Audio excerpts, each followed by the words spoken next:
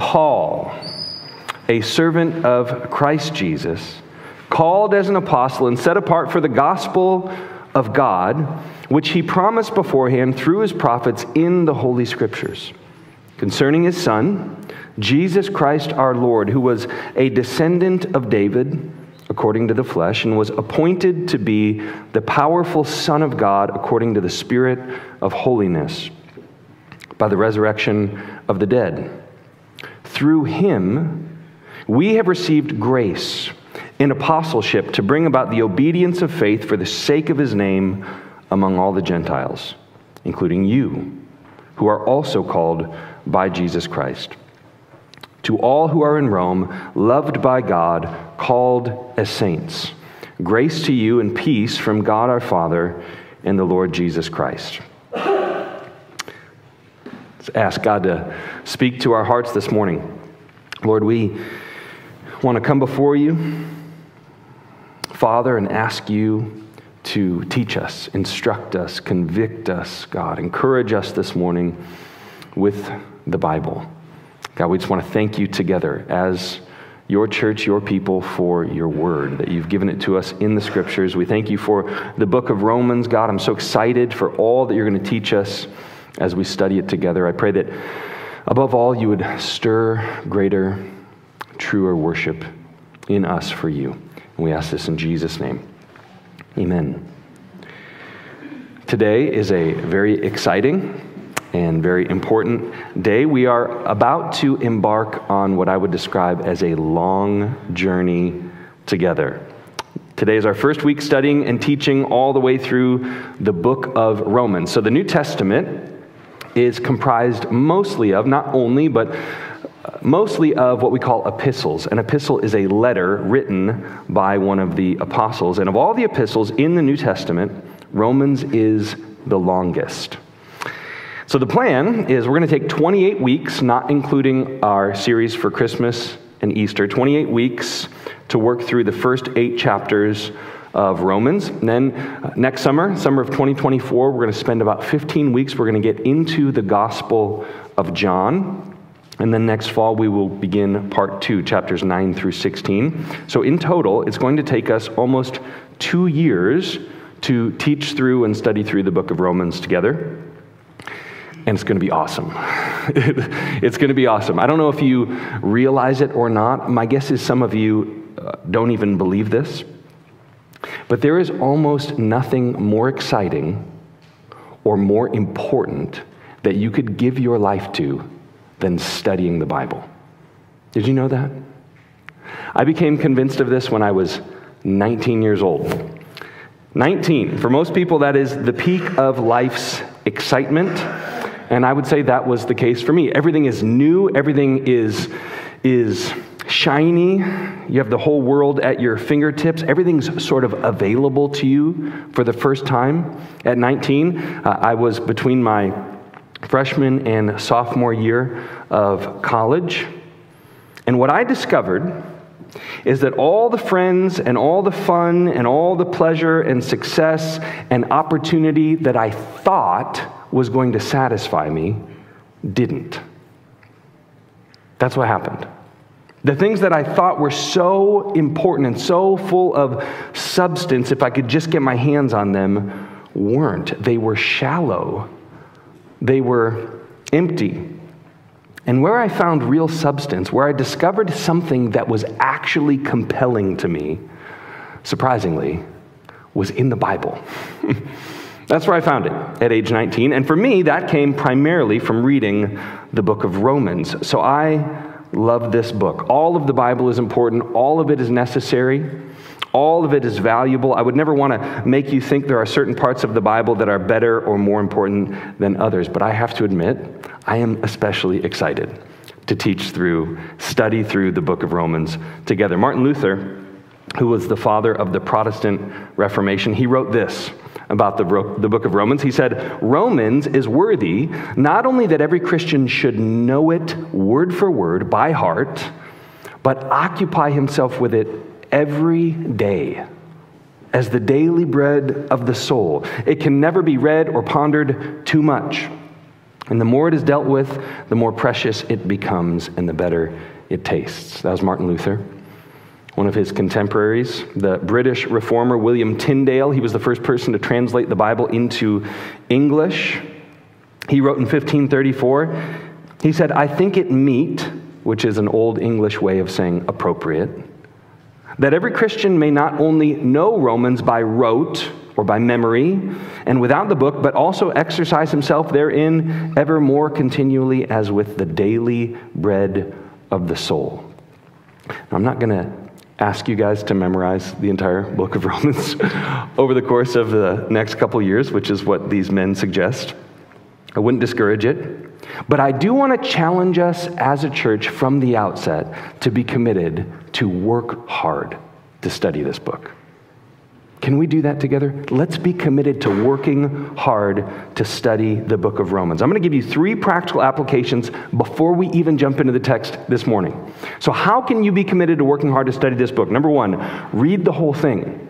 This is a letter.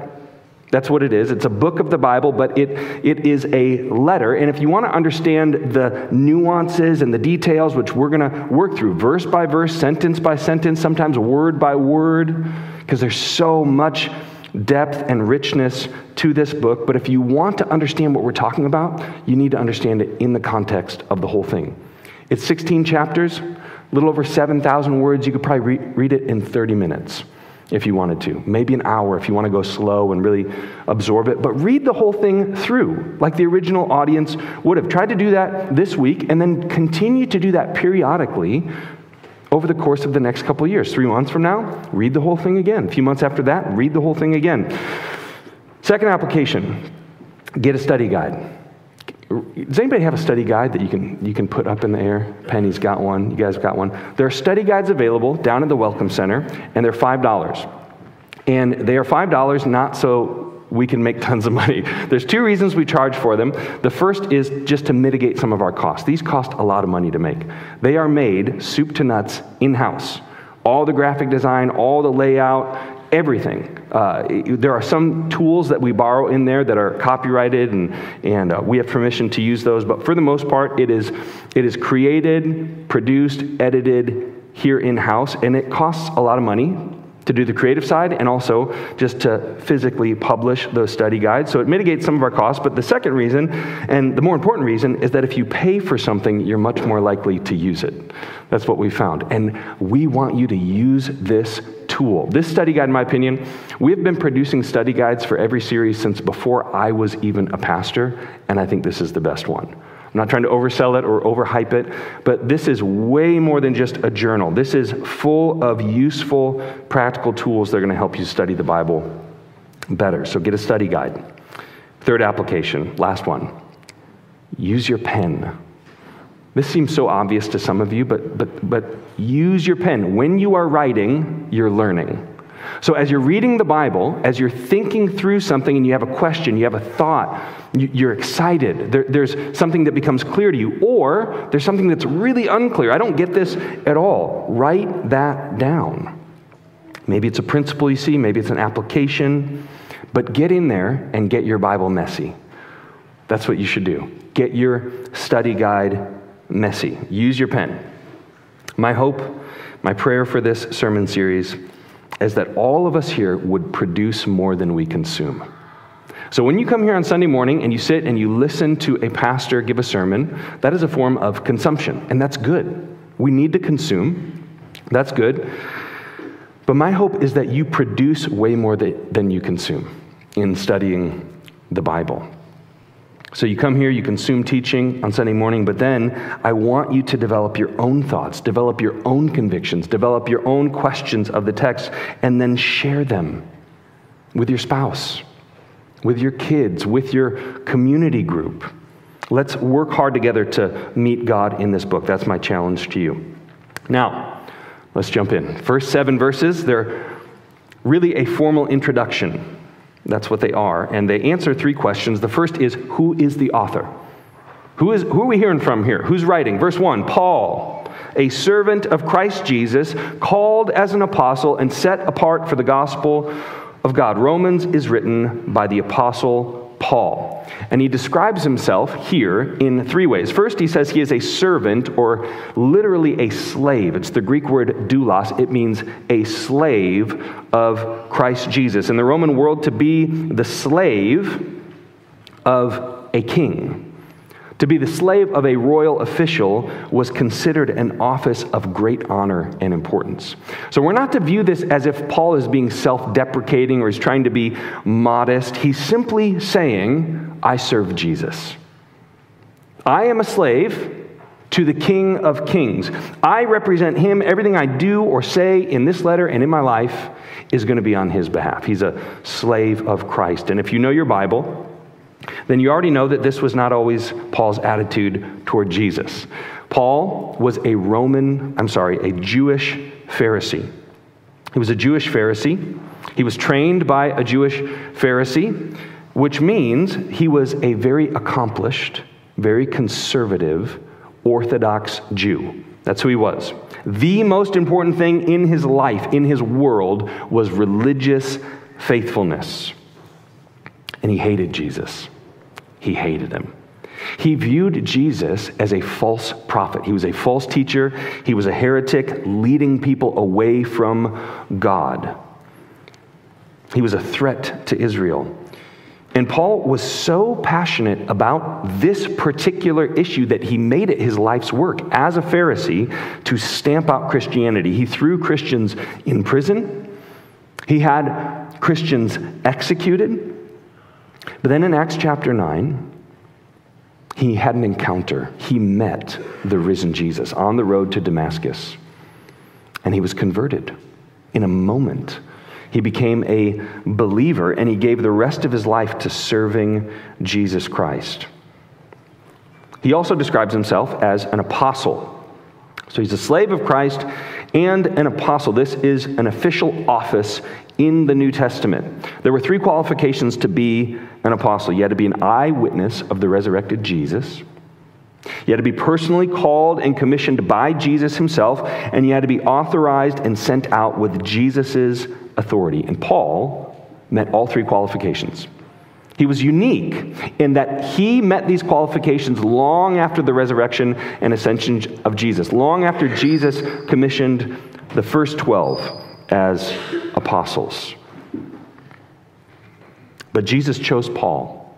Jesus appeared to Paul in a much more supernatural way, and he chose Paul for a unique work, which is the next thing Paul mentions about himself. Paul was a missionary to the Gentiles.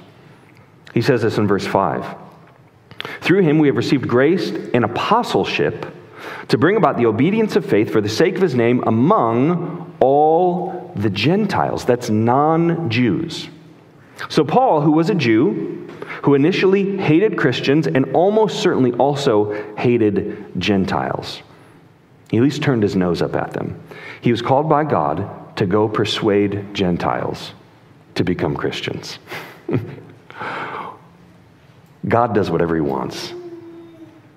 We can make our own plans, and we can have our own trajectory, even with laser beam clarity and focus.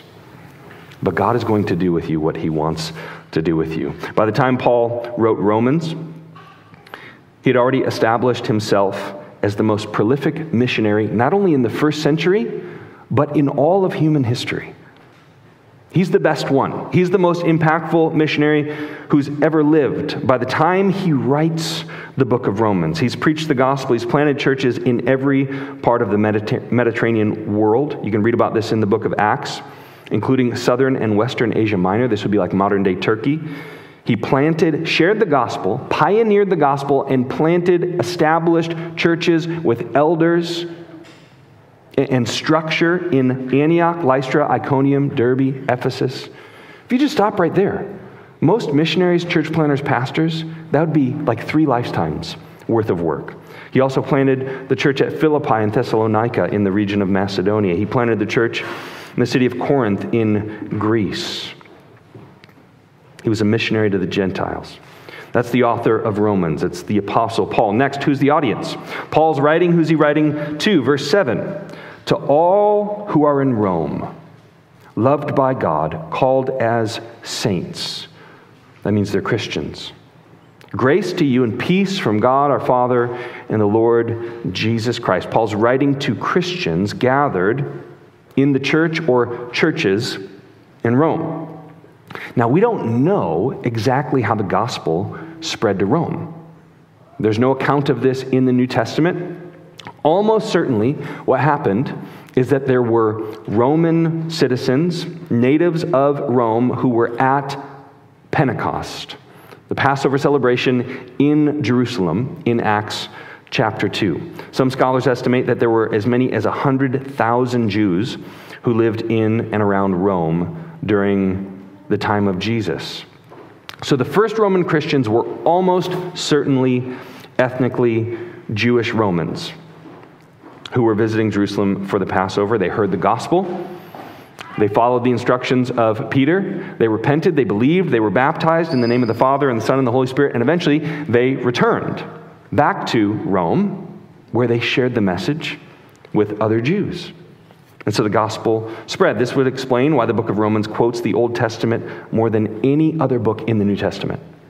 You're going to see this. We just got done studying the book of Genesis. There's a lot of Genesis in the book of Romans.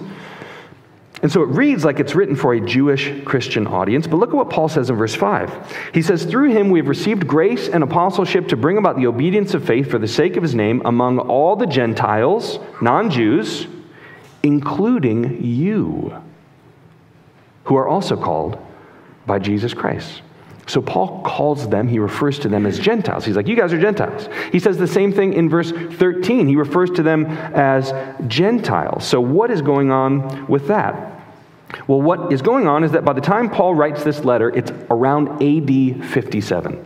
So a lot of time has passed since Pentecost in Acts chapter 2. And the Roman church, by this point, is mostly Gentiles. There are some Jews there mixed in, but they are in the minority.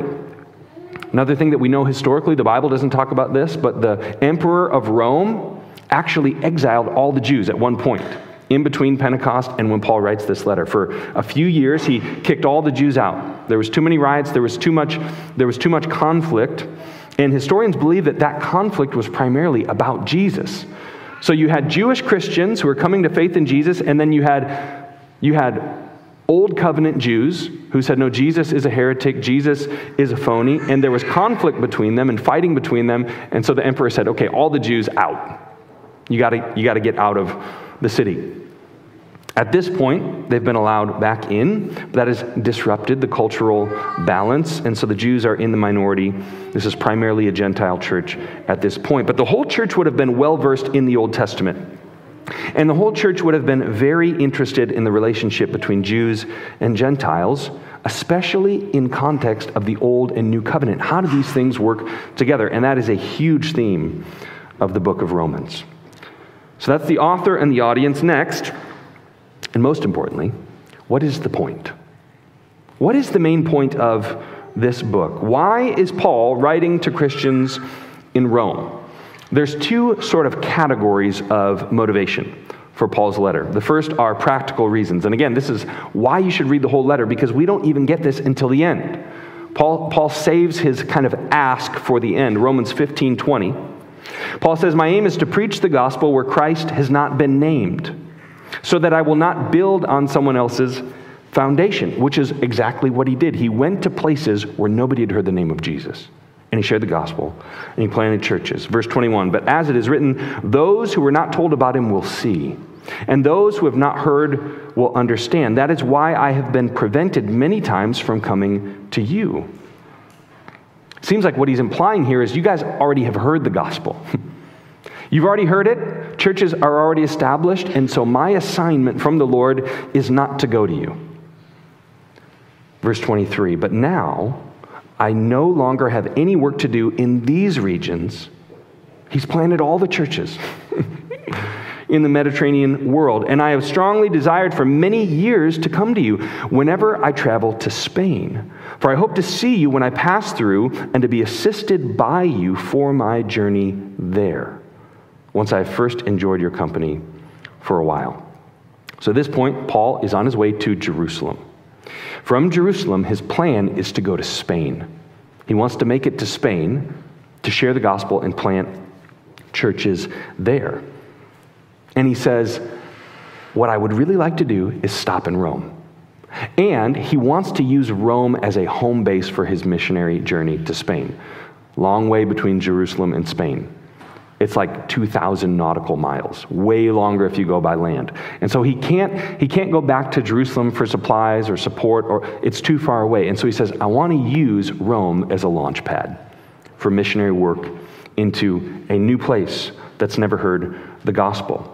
So those are the practical motivations, but then he also has theological motivations. In verse 1, he says, Paul, a servant of Christ Jesus, called as an apostle and set apart for the gospel of God. Paul's main point in the whole letter to the Romans is to explain the gospel. It's that simple. It is to explain the gospel. The Greek word for gospel is the word euangelion. It is the announcement of good news. It could also be translated glad tidings. And this is part of what makes Romans such a remarkable letter, is that it isn't as dependent on the particular cultural setting and circumstances as other letters. So for example, when you read 1 Corinthians, Paul is it's Apostle Paul writing to a church in the city of Corinth, modern-day Greece, and he is responding to all kinds of different circumstances. So the church at Corinth was out of control. I mean, they were doing crazy things.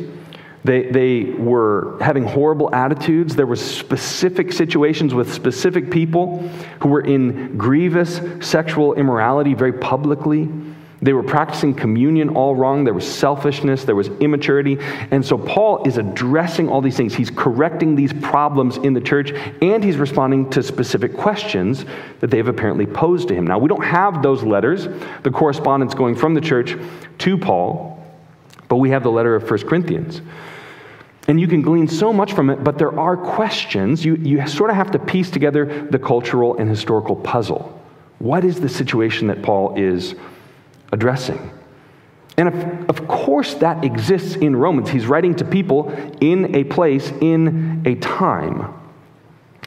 But it's different because he doesn't know these people. He's never been to Rome. He doesn't know about specific situations going on in the church. And so he's not responding to questions. He's not correcting false teaching. He's not giving them advice about specific circumstances. He is setting the table for a future visit. And to do that, he simply explains the gospel. That's what he's doing. Probably partially to credential himself, to say, hey, I'm an apostle. I'm legit. This is what I believe. This is what I teach. I'm looking for your support. And then partially because he wants to strengthen them. He wants to make sure, hey, whatever message has been received and established there needs to align with this. This is the gospel. These are its applications.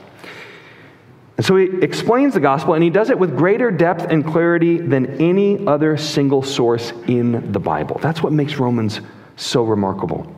One commentator I read said that the primary outline of the letter, the outline, the sequence, the chronology of the letter is the inner logic of the gospel.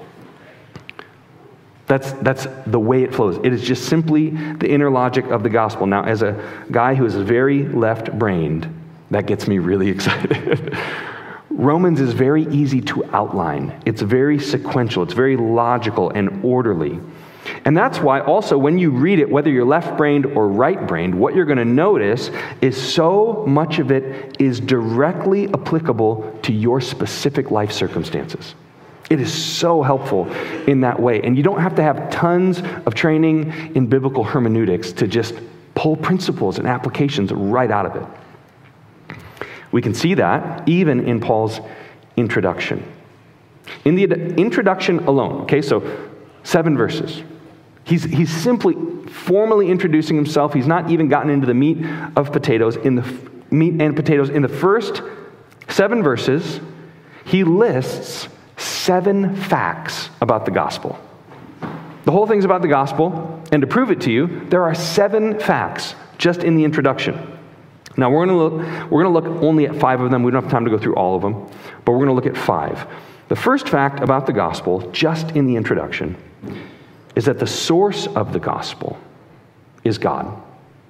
The source of the gospel, Paul says, is God. Verse 1, Paul, servant of Christ Jesus, called as an apostle and set apart for the gospel, the good news of God. This is really important. This is important. The good news does not originate with the authors of the New Testament. It doesn't come from Paul. It doesn't come from Peter. It doesn't come from the 12 disciples of Jesus. It is a message that comes directly from God himself. And it's a message that is not new in the first century. Paul says the source of the gospel is God. Next he explains the channel for the gospel is the scriptures.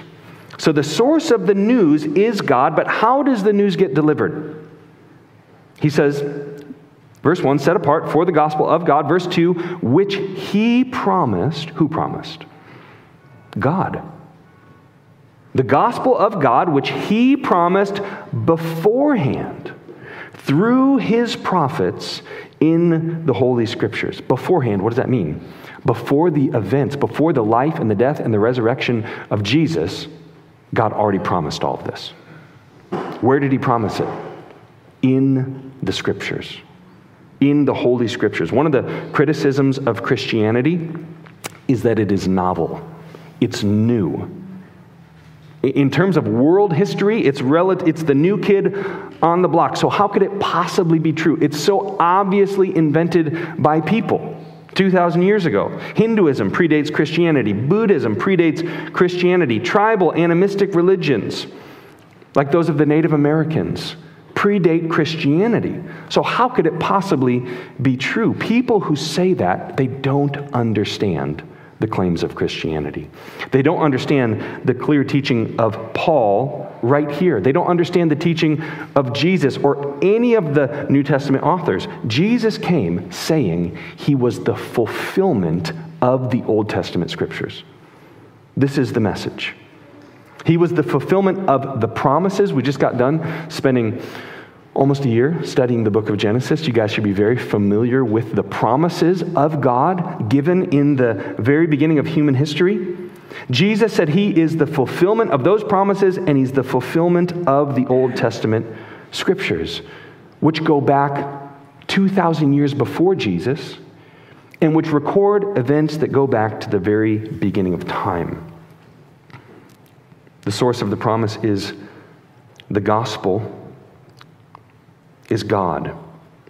God communicated that promise to the world through authoritative prophets in the Old Testament who wrote down what God superintended by the power of his Spirit. This is why Paul can call them holy scriptures.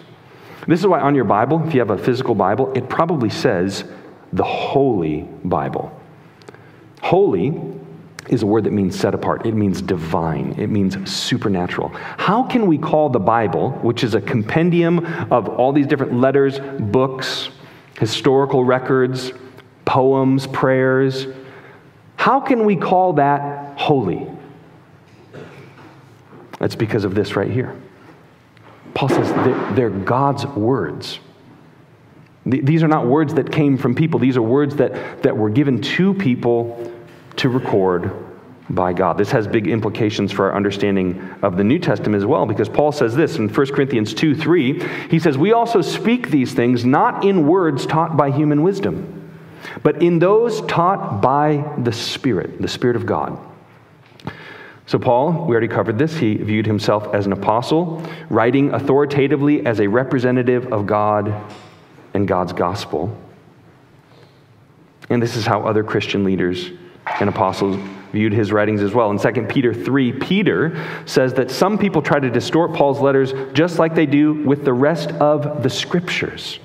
That is remarkable. So you have Peter, who's an apostle, looking at the writings of Paul and equating them to the Old Testament. He says they're the same as far as their authority, which means they're the same as far as their source. Source of the gospel is God. The channel for the gospel is the Bible. Third fact, the substance of the gospel is Jesus. So we know where it comes from. We know how the news is delivered. Now, what is it about? What's the point of it? It's Jesus. He says, verse 2, set apart for the gospel of God concerning his Son. Jesus Christ our Lord, who was a descendant of David according to the flesh, and was appointed to be the powerful Son of God according to the Spirit of holiness by the resurrection of the dead. The whole Bible is about the gospel. The book of Romans is all about the gospel. But what is the gospel? What is the good news? I mean, there's all kinds of things that are good news. The Packers are playing today. That's good news. What is this good news? Why is the whole Bible about this good news? Well, the good news is about Jesus. We haven't even gotten out of the introduction, and already Paul tells us the good news is about Jesus. What does he want us to know about Jesus right here? First, that Jesus was the Son of David according to the flesh. He very intentionally points this out. This means Jesus was a human being. We're dealing with a person, a real, live person. He was an actual, literal man, and as a man, he had the right credentials to be the Messiah. The Messiah had to come from the kingly line of Judah, and more specifically, the line of David, because the Messiah was to be the king of Israel. This is what was prophesied. This is why they tried to make Jesus king. They tried to crown him king on Palm Sunday as he entered Jerusalem. But Paul says also Jesus was the Son of God according to the Spirit. Look again at verse 4. He was appointed to be the powerful Son of God according to the Spirit of holiness by the resurrection of the dead. Now, it's not that Jesus became the Son of God, or was literally appointed. A better translation would be that he was declared to be the powerful Son of God. The idea is that the resurrection proved what the Scriptures prophesied about Jesus. So Jesus came in humility. He came as a baby. He came as a human being. He got sick. He got tired. He was a real man. But at the resurrection, the whole world knew this is someone different. This is not a normal human being. This is the Son of God. This is what Jesus repeatedly taught, that he was and is and always will be the eternal Son of God. He's the second member of the Trinity become a man. So Jesus was really God and simultaneously really a man. Fourth fact about the gospel. We know its source. We know how we receive it. We know what it's about. It's about Jesus. And then Paul says the gift of the gospel is grace. The substance is Jesus, but the gift, what does it do? It's grace. Verse 5, through him we have received grace. The good news is that Jesus, the eternal Son of God, became a man, and through that, God has offered grace. What does that mean? The Greek word is charis, and it means literally loving kindness or favor in this context. We've received loving kindness and or favor. What you need more than anything else in the world, more than anything, is the loving kindness of God. Every one of you. That's what you need. You need it more than money. You need it more than food. You need it more than pleasure. You need it more than security. You need it more than friends. You need God's love. You need his kindness towards you. And the core problem of humanity, you see this all throughout the Old Testament, all throughout human history, is that people don't have God's grace. People don't have God's love. They don't have his kindness. Instead, what they have is his wrath. We're going to skip ahead here. Romans 1:18, this is what Paul says. Just a little bit later in chapter 1, he says, for God's wrath is revealed from heaven against all godlessness and unrighteousness of people who by their unrighteousness suppress the truth. So the Bible is really clear. God is loving. In fact, God is love. The only reason love exists is because it flows from his nature. God is kind, and he is kindness itself. And all throughout human history, he is endeavoring to show his loving kindness to his creation. But then that begs the question, if God is so loving and he's so kind, why would he be so full of wrath? Why would he be so vengeful when it comes to sin? And the answer is, if he really is loving and kind, then he must be full of wrath. He has to be. By definition, if he is love and kindness, he has to be full of wrath. That's what real love does when it sees injustice. Think about this for a second. You husbands, you dads here this morning, if somebody were to break into your house trying to do harm to your family, how would you respond? You would die in an effort to protect your family. Now, is that because you're so full of anger and wrath? No. It's because you are so full of deep sacrificial love for your family. That's why. And that's where God's hatred for your sin comes from. It comes from his love for what is good and right and true and pure. He cannot be indifferent towards your sin. He has to punish it. So the question then is, how do you get his kindness? How do you get his love towards you? How can you receive his grace? Verse 5, through him. Through him. Through him we have received grace. Through Jesus. So Paul's already told us, Jesus' identity as God was revealed at the resurrection. And Jesus was resurrected because he was killed on the cross. And Jesus was killed on the cross as a man in your place. Jesus took the wrath of God for you so you could receive God's grace. That is the good news. The gift of the gospel is grace. Fact number 5, the result of the gospel is faith with obedience. Again, verse 5, through him we have received grace and apostleship. Why? What for? To bring about the obedience of faith. This is the result. How do you receive the grace of God in Jesus? Paul's going to argue at great length, only by faith. Only by faith. You do nothing. There is no work you can do. There's no steps you can follow. You do nothing. God does everything. This is one of the main points of the entire book of Romans. You cannot earn forgiveness. You cannot earn salvation. You cannot earn righteousness. But Jesus can. And Jesus did. This is why he had to become a man. God became a man to earn righteousness for you. Jesus lived a sinless, perfect life. He obeyed all of the law perfectly. And then he died. He took your sin and he offers you his righteousness. And you are only called to receive it in faith. But Paul puts a qualifier on it. Faith that is real is faith that works hard to obey Jesus. That's the point. It's a faith that says, just like Paul, I am a slave of Jesus Christ. Not so I can earn his love, but because I already have it.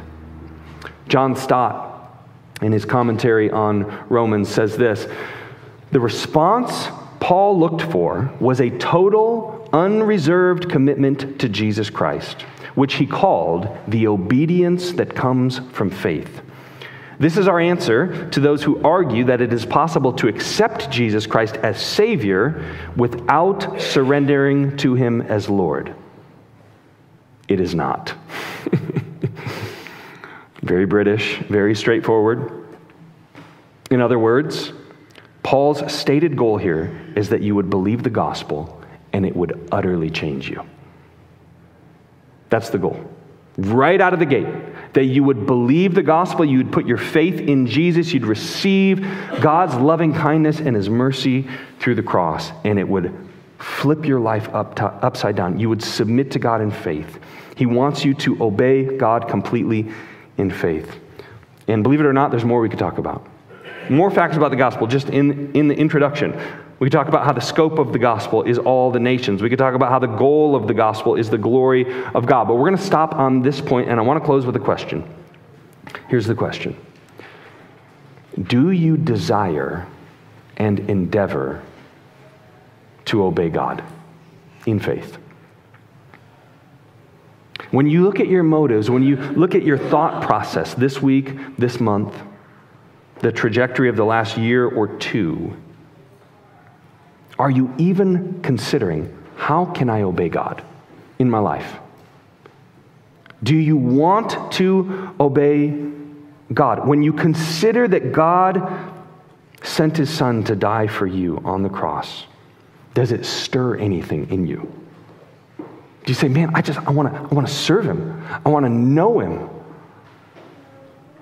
I want to give my life to him in an act of gratitude because of what he's done for me. And are you trying to do it? It's one thing to kind of get emotionally stirred up on Easter or when you watch The Passion of the Christ or when you think about the cross, but then do you do anything with that desire? Are you trying to obey him? Do you desire and endeavor to obey God in faith? If the answer is no, then you are almost certainly not a Christian. Almost certainly. Because this is the result of a changed life. Is that you will say, like Paul, I am a slave of Christ. My life is his. What I want more than anything, not perfectly. I'm going to struggle because I still have the flesh. I still am tempted, but what I want most is to follow after him and obey him. And if that's not your heart, then you're probably not a Christian. It doesn't matter what your church background is. It doesn't matter how many verses you have memorized. It doesn't matter whether or not you could explain to me the Romans road and the gospel. When I was 19 years old, I could have explained the gospel to you, I think, very well. I understood it cognitively, but it had not changed me internally. It had not brought about the obedience of faith. This is Paul's goal. It's not just to explain the gospel, it is to bring about the obedience of faith. And if you're thinking, man, I don't really have any desire to obey God. Like if I'm honest, I don't have any desire to obey God, or I kind of do, but it's not strong enough that it actually moves me to any action, then I have good news for you. We're just getting started. Paul is not done. That's just the introduction, and he's going to try to persuade you and convict you and compel you to receive God's grace in this book. And my prayer is that we'd be a church full of people who obey God in faith, who don't just understand it. It's not just an idea, it's not just a doctrine, but it's something that has transformed us internally. Let's pray. Heavenly Father, we just thank you once again for your word. Thank you for the Bible. Thank you for the gift of your grace offered in Jesus Christ. Pray, Lord, that you'd use this book to soften our hearts. God, I pray that you would use it to convict us of sin. You'd use it to encourage us toward obedience. God, I pray that we would have a better and clearer understanding of all that we have in Christ. We ask this in Jesus' name.